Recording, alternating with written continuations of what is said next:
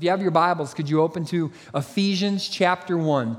And while you're turning there, I do want to remind you to be taking notes. We've tried to make these available to you. We have them for sale out at the Connect Center for $3. We'd love for you to, if you don't feel comfortable marking up your Bible, take one of these, or if you need a little bit more room, you can grab one of these. We're going to walk you through our passage, and that'll give you some stuff to talk about in your small group, some thoughts you had, some questions you have. We're going to kind of mark up our Bibles today. So if you have a pen or a notebook or a journal, we'd love to kind of walk you through some of those things as we open God's Word today. So today, we're continuing a series called Union with Christ, which is a series through the book of Ephesians, which is unpacking this theology that Paul teaches us in Ephesians on union with Christ. And what we've been looking at is this simple phrase throughout the book, which is in Christ. So whenever Paul uses this phrase, he's doing it intentionally to teach us how Christianity works and about how union and communion with God is restored through the person and work of Jesus Christ. So before Go Week, about a month ago, we looked at Ephesians chapter 1, verses 1 and 2, which is a personal letter that Paul writes to a church. And he welcomes them and he reminds them of the gospel, which is grace and peace to you from God our Father. That's a summation of the gospel. And then he starts this theology in verse 1 when he says, Paul, an apostle of Jesus Christ, by the will of God, to the saints who are in Ephesus and are faithful in Christ Jesus. That's the first mention of this phrase, in Christ. And from there on, he's going to use that phrase over and over again and teach us the theology of union with Christ. That union and communion with God only comes through the avenue of Jesus Christ. So today our passage is verses 3 through 6 of chapter 1. And again, I want you to use your eyeballs and look for that phrase, in Christ. In verses 3 through 6, it's mentioned several times. And the one we're primarily going to focus on in this sermon today is blessed. Blessed in Christ. So keep your eye out for those references as we read it. Ephesians chapter 1, verses 3 through 6 reads this way. Blessed be the God and Father of our Lord Jesus Christ, who has blessed us in Christ with every spiritual blessing in the heavenly places, even as he chose us in him before the foundation of the world, that we should be holy and blameless before him. In love, he predestined us for adoption to himself as sons through Jesus Christ, according to the praise of his will, to the praise of his glorious grace, with which he has blessed us in the beloved. Before we dive into our text today, I want you to think of a time in your life where you were just radically, ridiculously blessed. Has anybody ever shown you just tremendous love and affection and grace by pouring out gifts or blessings upon you? I'm sure there's been several in my life, but two that came to mind as I was prepping for today was one, my graduation party. Do you remember your graduation party if you're older than 18? Go back to that day for just a second. My mom made sloppy joes and had a bunch of friends and family over to celebrate my graduation. Now, I wasn't the most observant kid, so I had an older brother and sister, and they had graduation parties. But for some reason, I was completely blown away the moment that last person left and I got to open up all the gifts and the envelopes. I was blown away by the gifts that were inside of these. My friends, family members, friends of my parents were all just gracious and lavished gifts and blessings on me. And as I opened envelope after envelope, just like, what? This is crazy. People are so kind. I was completely blown away by people's generosity. Did you have that experience? I should have known it was coming, but I didn't. So I was just so in awe by that. The second one was after the wedding, you have a reception, right? And everybody that comes to the wedding brings a gift to the reception.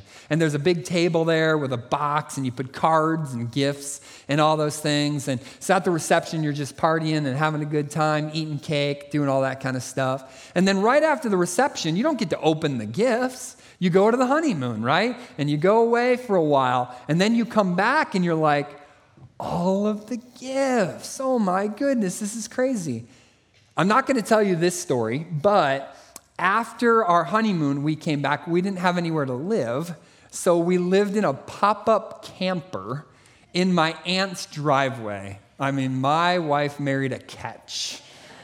I provide for her. So there's a story there. But anyways, so you know what a pop-up camper is. It's not a lot of room, right? So we go to my mother-in-law's house where she had all the gifts and all the cards. And we're there opening the gifts and the cards. And I'm just like, I'm the baby of the family, but I'm the first married. So I had no exposure to all these gifts from my siblings. And so we're just opening the gifts like, oh my goodness, a blender. Where's a blender going to go in the pop-up camper, you know? Where's a microwave? That's not going to fit in the pop-up camper. Anyways, we're just opening all these gifts. I mean, I'm just blown away. Like, who are these people? You're opening the card, like, I've never even heard of them. That's incredible. These people are so kind and generous and literally, those gifts helped us survive for about a year. You guys maybe remember that. Just fed us and met our needs, and just so grateful for those people blessing us. That's a really good illustration for what Paul is describing in Ephesians chapter 1. A loving God who ridiculously blesses his children. Paul, after he writes the introduction, verses 1 and 2 of Ephesians chapter 1, jumps into verse 3, instantly starting off with the words, "Blessed be the God and Father of our Lord Jesus Christ," telling you how amazing God is.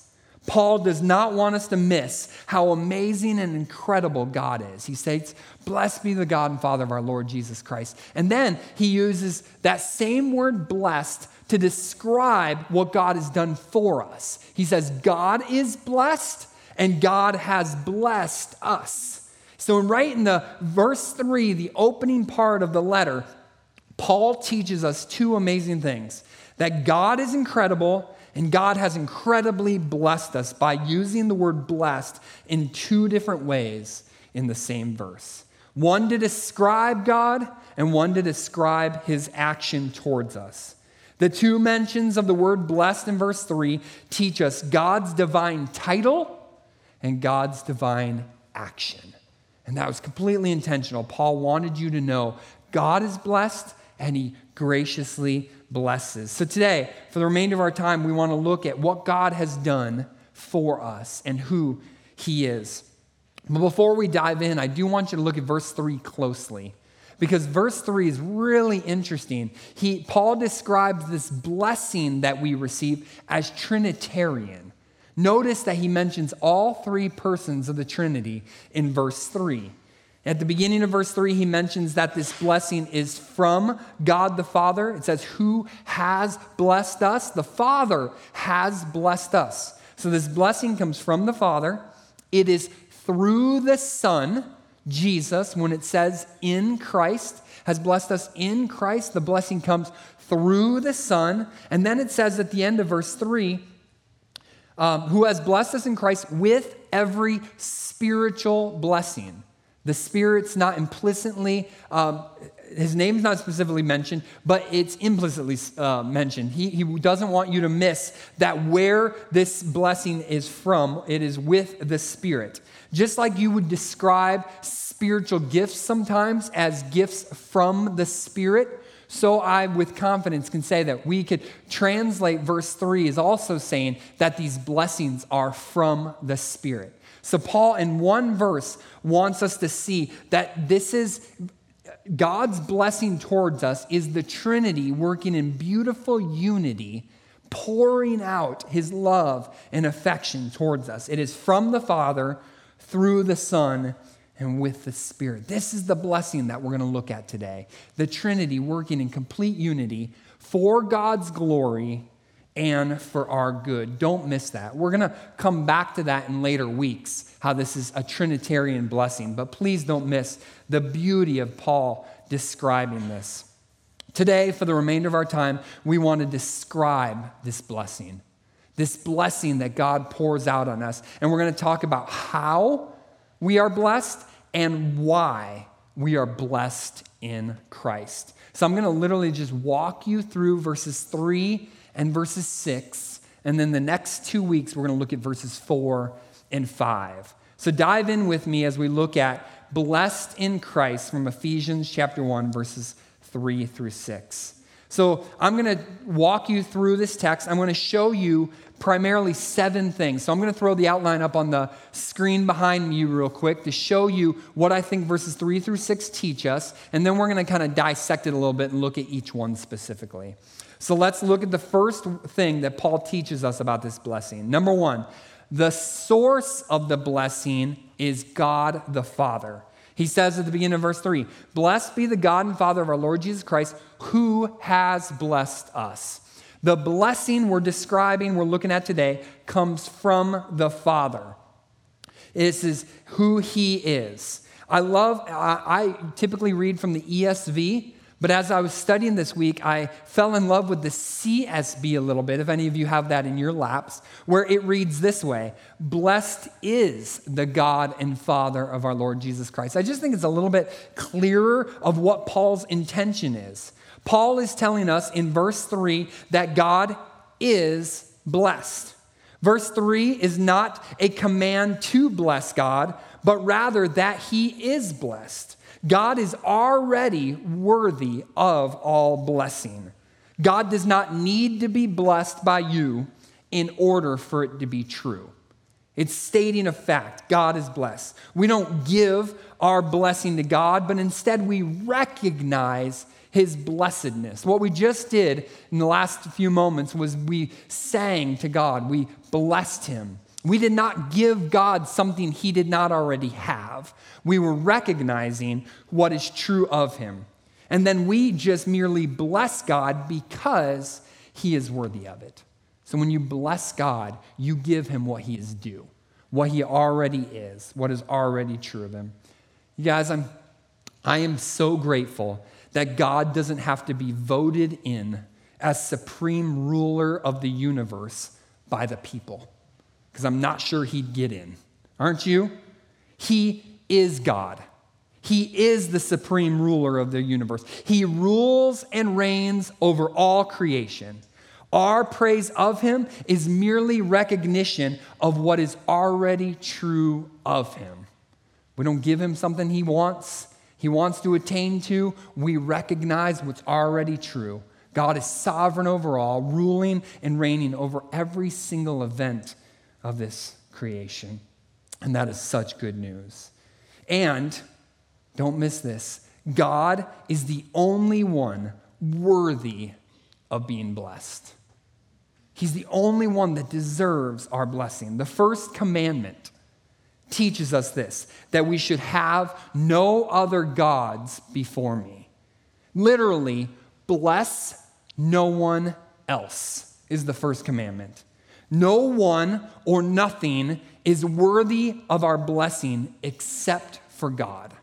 He's the one that deserves our full love and affections. See, all the time though, isn't this true of you? It's true of me. All the time I bless things that have no right to be blessed, at the expense of neglecting the one who deserves my blessing.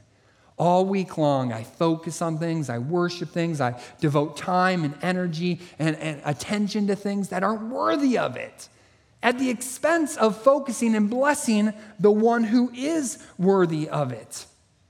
I think one of the greatest problems in the world today is a too small view of God. We don't see God as worthy of all worship and blessing. And because we have too small of a view of God, we give a too large of a view to everything else. We think everything else is vastly important and super interesting and worthy of our time, interest, and affections, and it's not. The world needs a bigger view of God to help put everything else in perspective, to help us see the world rightly. I have a simple illustration for you today. This picture is God. And I went to Goodwill and I bought the largest picture they had to kind of put things into perspective. And what I want to do today, what I think Paul is doing for us today, is Paul wants us to see as God is bigger than you currently see him. God is more blessed than you currently understand. He's trying to broaden our perspective on who God is. Because the bigger God is, the more amazing the water represents his blessings, the more amazing his blessings will look. And if we have a right view of God, a bigger view of God, then God and his blessings will be more radical than they currently are in your mind, and you will give more attention and focus and worship to God than to everything else. This little guy is us. I tried to put him in perspective so you could kind of see how little we are compared to how great God is. So what we're going to use is this illustration to help us see how great God is, how amazing God is, and how amazing his blessings are. So the first thing our text teaches us is the source of the blessing. The second thing our text teaches us is the recipient of the blessing. This is our little army man. Look at verse 3. Blessed be the God and Father of our Lord Jesus Christ, who has blessed us. The recipient of the blessing is us. It's our little guy here. Now imagine for a second, if you have this huge view of God, the supreme ruler of the universe, the sovereign Lord of all things. Imagine you have this amazing view of God. God's incredible, and he's full of blessings. His blessings are enormous and vast and unmeasurable blessings. Now imagine that this God loved you. What would that look like? And imagine that this God wanted to show his love towards you and pour his love out upon you. Can you imagine that for a second? Imagine that this God loved you, and he wanted to show that to you by pouring his love out upon you and blessing you. Wouldn't that be incredible? Forget a grad party or a wedding gift. Imagine if God, the richest person ever, right? The one who owns all things, wanted to lavish you, as verse 8 in Ephesians 1 says, lavish you with his grace and with his mercy. What do you think that would look like? How would you describe what it looks like to have that God, this huge God with all the blessings, pour his love out upon you? It would be amazing, wouldn't it? It'd be incredible. And that is what the rest of Ephesians tells us. Ephesians 1 through 3 primarily is a list of the blessings. It describes the water. It shows us how amazing God's blessings are, all the things he does for us. Every time you see that phrase, in Christ, shows you another blessing. He's chosen you. He's predestined you. The whole list is going to come in the next several weeks of the amazing things God has done for us. And see, the amazing thing is about God is that God is able to bless without losing. So as he pours out his blessing on us, the pitcher never gets less full. Sadly, I only get to use the illustration one time because the pitcher will be empty. But you get the point. God continues to bless his children, pour out his blessing, and it never loses. He never loses what he gives out. The third thing our text teaches us is not only the source, not only the recipients, but the arena of the blessing. Again, look at verse 3. Who has blessed us where?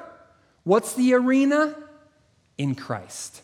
Our bowl thing this morning is going to be Christ, the arena of the blessing. This is something we talked about when we started our series about the importance of the doctrine of union with Christ, that receiving blessings from the Father only comes by being in Christ. So we put the army man inside of Christ because that's where the blessings come. These aren't blessings. Ephesians 1 through 3 is not blessings that all mankind experience. The blessings described in the following chapters are only for a specific group of people, those who are in Christ. These blessings are not for those who are outside of Christ. The outside world has to look inside and be jealous. Man, they've got it so good. I wish I could be in. What we're describing is for those who are in Christ. These aren't blessings you earn. God doesn't bless us when we graduate from high school or get married. In God's world, we don't merit blessing. We're gifted blessing. What you do doesn't get you blessing, but instead, what gets you blessing is who you're in, who you trust in, who you believe in, who you have aligned yourself with. You see, your location is everything. Outside of Christ, no blessings. Inside of Christ, blessings. There are blessings that all mankind receives, right? We call that common grace.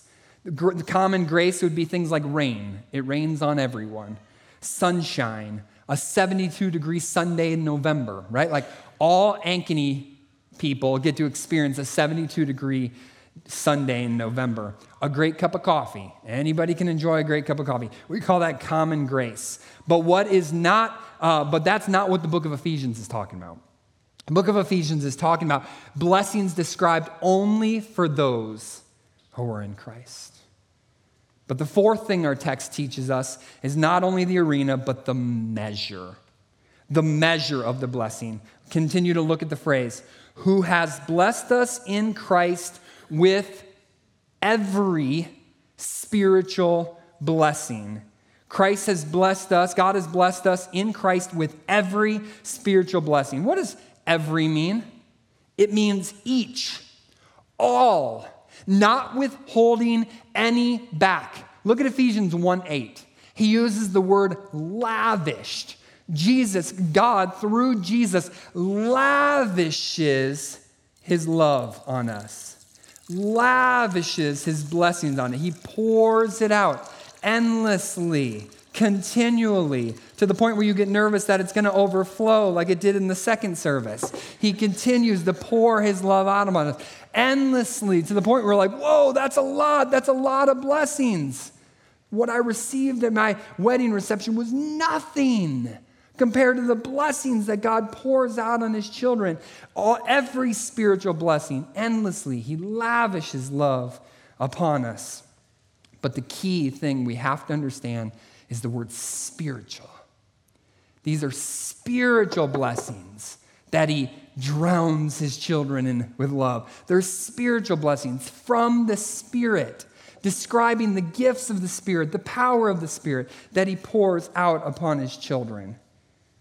Many people, I think, are disappointed with God because they look at their lives and it doesn't feel like this.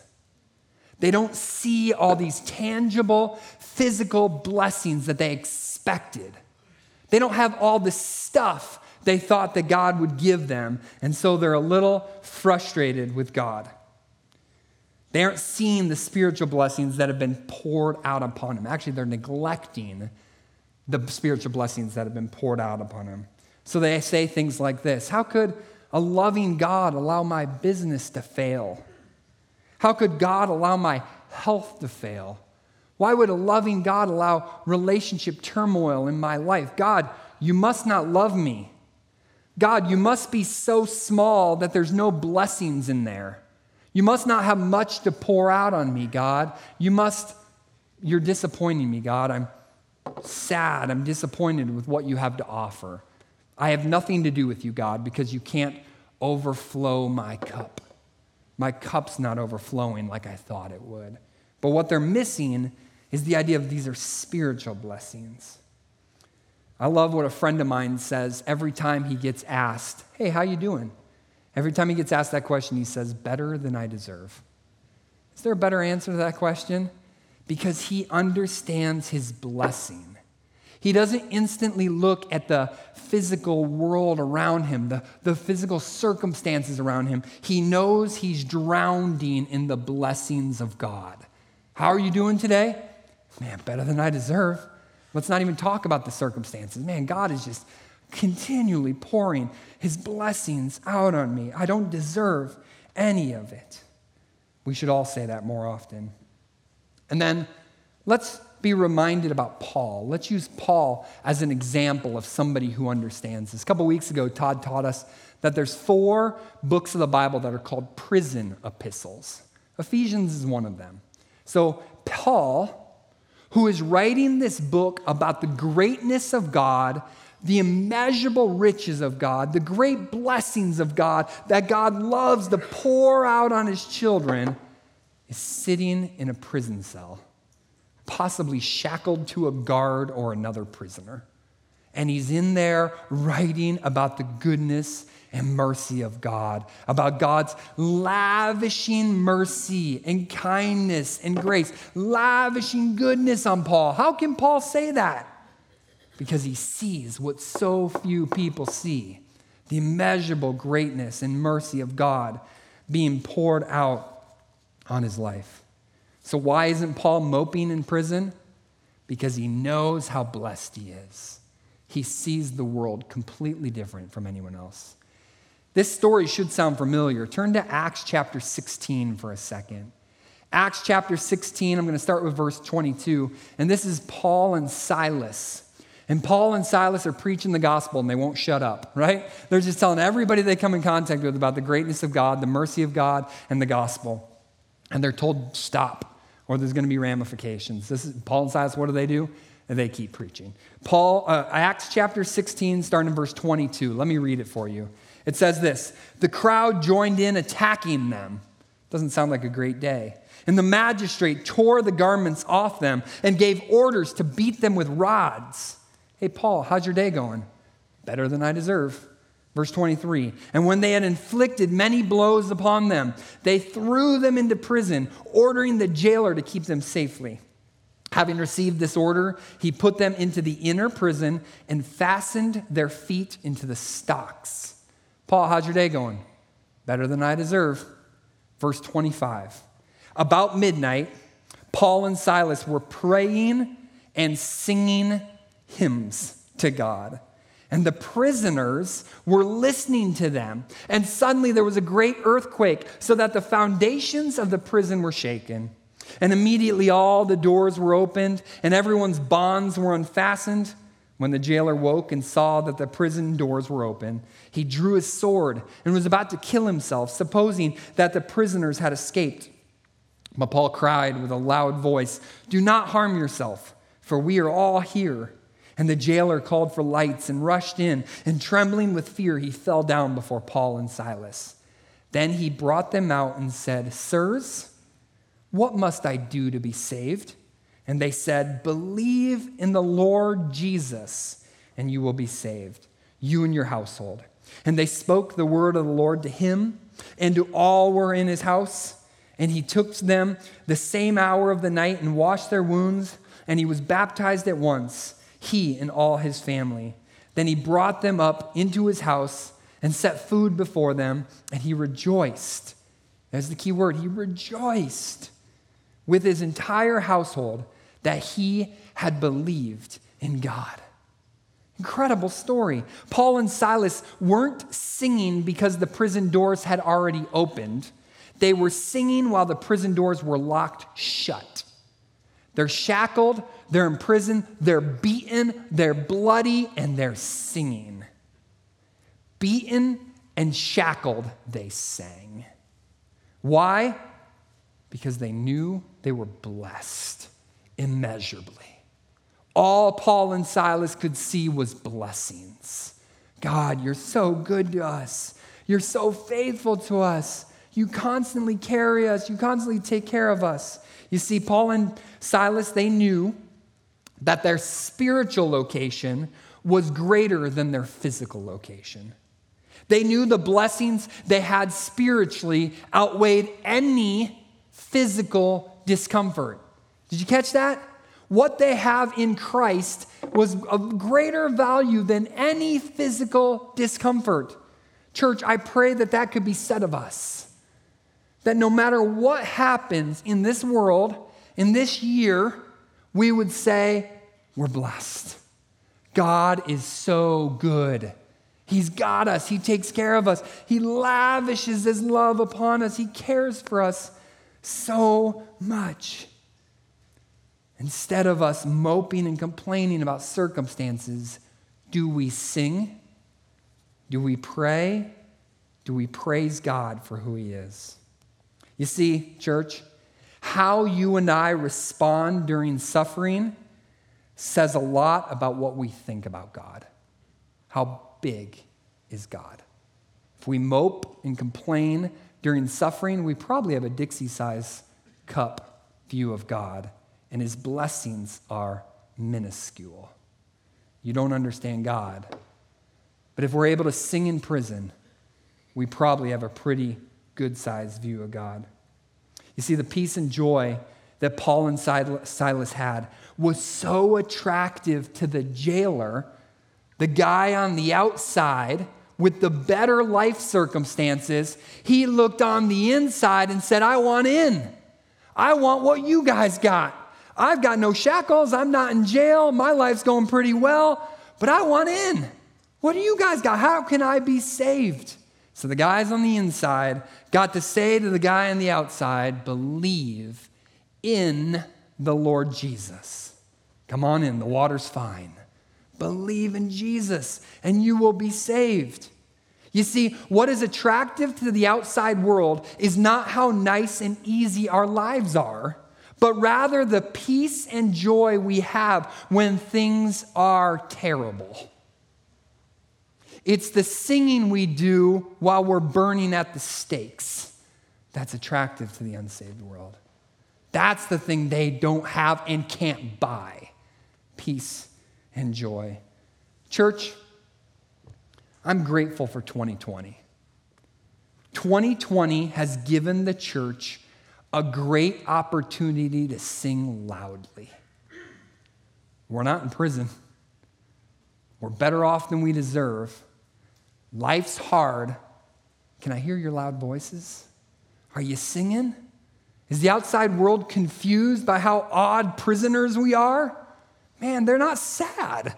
They just keep rejoicing. The world's falling apart and they're happy. I don't understand. You can't get these guys down. That's right. Because we see what the world can't see. The immeasurable blessings that God pours out on us. The next thing our text teaches us is the location of the blessings. Look at verse 3. Who has blessed us in Christ with every spiritual blessing in the heavenly places. What does that mean? I think it means a couple things, but let me kind of paint a picture for you. In the heavenly places, that's where God lives. So it's just describing all the blessings as his. They're his blessings, at his disposal. He gets to pour them out whenever he wants, as he sees fit. I think it also kind of describes the idea of a storehouse. Like imagine this huge storehouse of blessing that's completely filled. They're in the heavenlies. Like the heavens are the blessings of God. All of them are at his disposal. Because they're in the heavenlies, these blessings won't rot. They won't rust. They won't depreciate. They aren't affected by the economy or the stock market. Isn't that good news? Nothing can happen to God's blessings. They're endless, they're priceless, they're eternal, and they're ours. And he constantly pours them out on us, his children. And then number 6, what does our text teach us? Look at verse 6. Let's hop to verse 6 for a second. What is the purpose of the blessing? Verse 6 tells us why. Why does God constantly pour blessings upon his children? Verse 6, to the praise of his glorious grace. Why does he bless us? To bring him more praise, more blessing to the blessed God and Father of our Lord Jesus Christ. He does this so that more will praise him. So more people on the outside will want in and will rejoice just like the Philippian jailer did after he came to faith. Not necessarily, he doesn't do this necessarily to make your life better or easier. No, he actually might make your life harder so that he receives more praise. You see, God blesses us so that we will in return bless him, and others will turn to him and bless him. And then lastly, the 7th thing we're supposed to learn is a reprise. It's a repetition. It's a repeating something he said earlier, which brings us back to union with Christ. The recipient of the blessing, those who are in the beloved. I love that wording. He ends verse 6 with a reprise of what he said earlier, is who gets in? Who gets all the blessings? Those who are in, and he describes Christ, not just as Christ this time, but as the beloved. God's, the Father's beloved. He loves Jesus. God loves Jesus. Who is the beloved? Jesus Christ. You see, we are loved, but Christ is the Father's beloved. He cherishes Jesus. He loves Jesus. And you know why? Because who is really worthy of all the blessings? Is it me and you? We have a really good week? No. It's Jesus. Jesus is the one who's really worthy of this. Philippians chapter 2 tells us that he loves his son because of what his son did. He's worthy of it. Every knee will bow and every tongue confess that Jesus is Lord. Jesus is the beloved. He's the one that deserves the bath, the shower, not you and I. Who is the one worthy of it? Jesus. But we want blessings, right? So how do we get blessed? By being in Christ.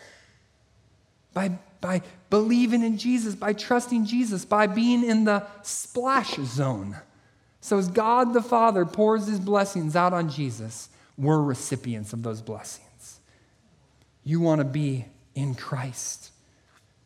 So church, as we summarize our lesson tonight, this morning of what we looked at, I want you to see that those who are in Christ, this little army man, we see the world and God and blessings so vastly different than those outside of Christ. Those outside of Christ are frustrated with this world, and rightly so. Those inside of Christ see the world completely different and are able to say, better than I deserve. God is so good. He's never let go of me. Many people see a small God who has poor blessings, and therefore, I don't need Jesus. What can Jesus get me? Nothing. God's small, his blessings are poor. Why would I want Jesus? But for those of us who understand the greatness of God, the blessings of God, and how we only get to God through the person and work of Jesus Christ, we give our affections and attention to Jesus. And this helps us see God for who he really is and reminds us that the spiritual blessings we have vastly outweigh our physical possessions or circumstances. Church, how you doing?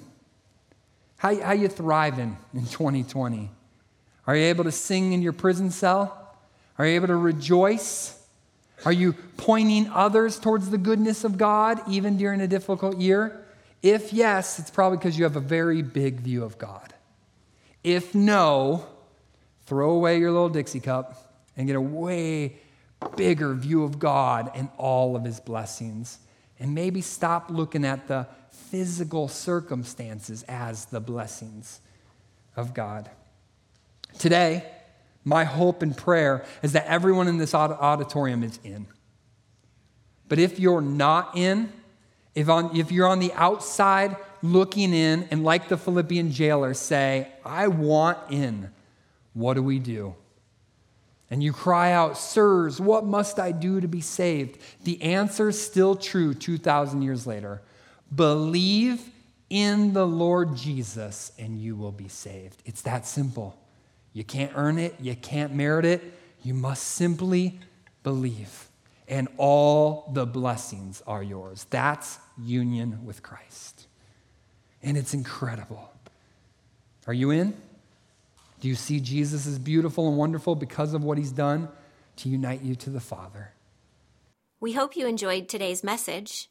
For more messages, visit firstfamily.church/sermons or subscribe to our podcast feed.